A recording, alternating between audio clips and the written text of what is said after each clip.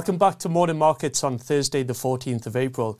As you can see from our studio, this week we're doing an Easter special, so please do tune into our Easter special podcast later today.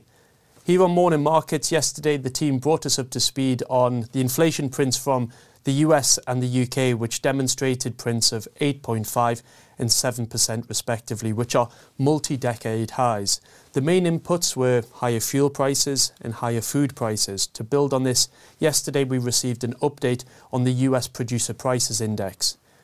The index is purely measuring the price of goods as they leave the producer, so it's stripping out any taxes or transport costs or margins from any intermediaries.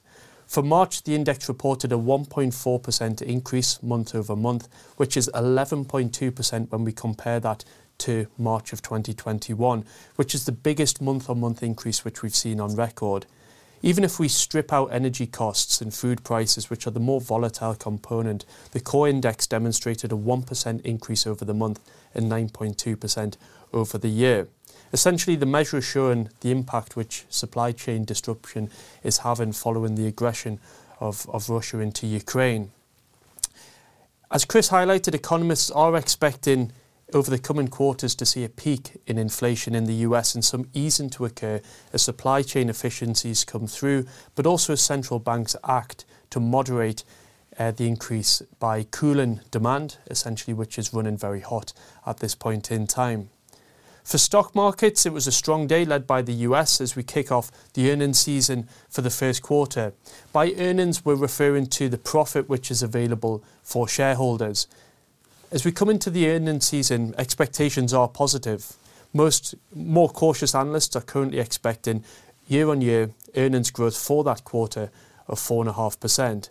Yesterday, we had JP Morgan reporting, so JP Morgan being a US international investment bank. They reported profits, so profit, but also revenue growth, but unfortunately they missed their expectations. The reason for this was trading in terms of the investment bank activity was actually lower through the quarter, just given some of the concern over the political situation which we have within Europe. Airline share prices were positive. They were up across the sector around 5% on the day. Essentially what we're seeing here is a pickup through March, and the outlook for the second quarter is positive around bookings. So they're seeing a real increase in bookings. Despite the backdrop of rising costs, there is demand out there for consumers to use airlines to get away on holiday, which is helping airlines offset some of the rise in fuel prices which we're seeing. Later today, we'll hear from the European Central Bank in regards to their decision on monetary policy, and we look forward to bringing you up to date on that next week. But what does this all mean for investors? Well, higher inflation is something which we've been discussing for a number of months now. Our anticipation is we will see a moderation as we move through the year. However, given the dynamic inputs of inflation, the situation remains one to be carefully managed by investment professionals. Whilst rising costs have broad implications, taking stocks and shares as just one example of an asset class, we'll build a stronger sense of this as we move through the earnings season. What we are seeing is there are sectors which are proven to have a stronger ability to weather higher input costs, to pass on these earnings to consumers, and therefore maintain margins and profitability, giving us tools to put investors in the best possible place with regards to their investments to deliver in a risk-managed way.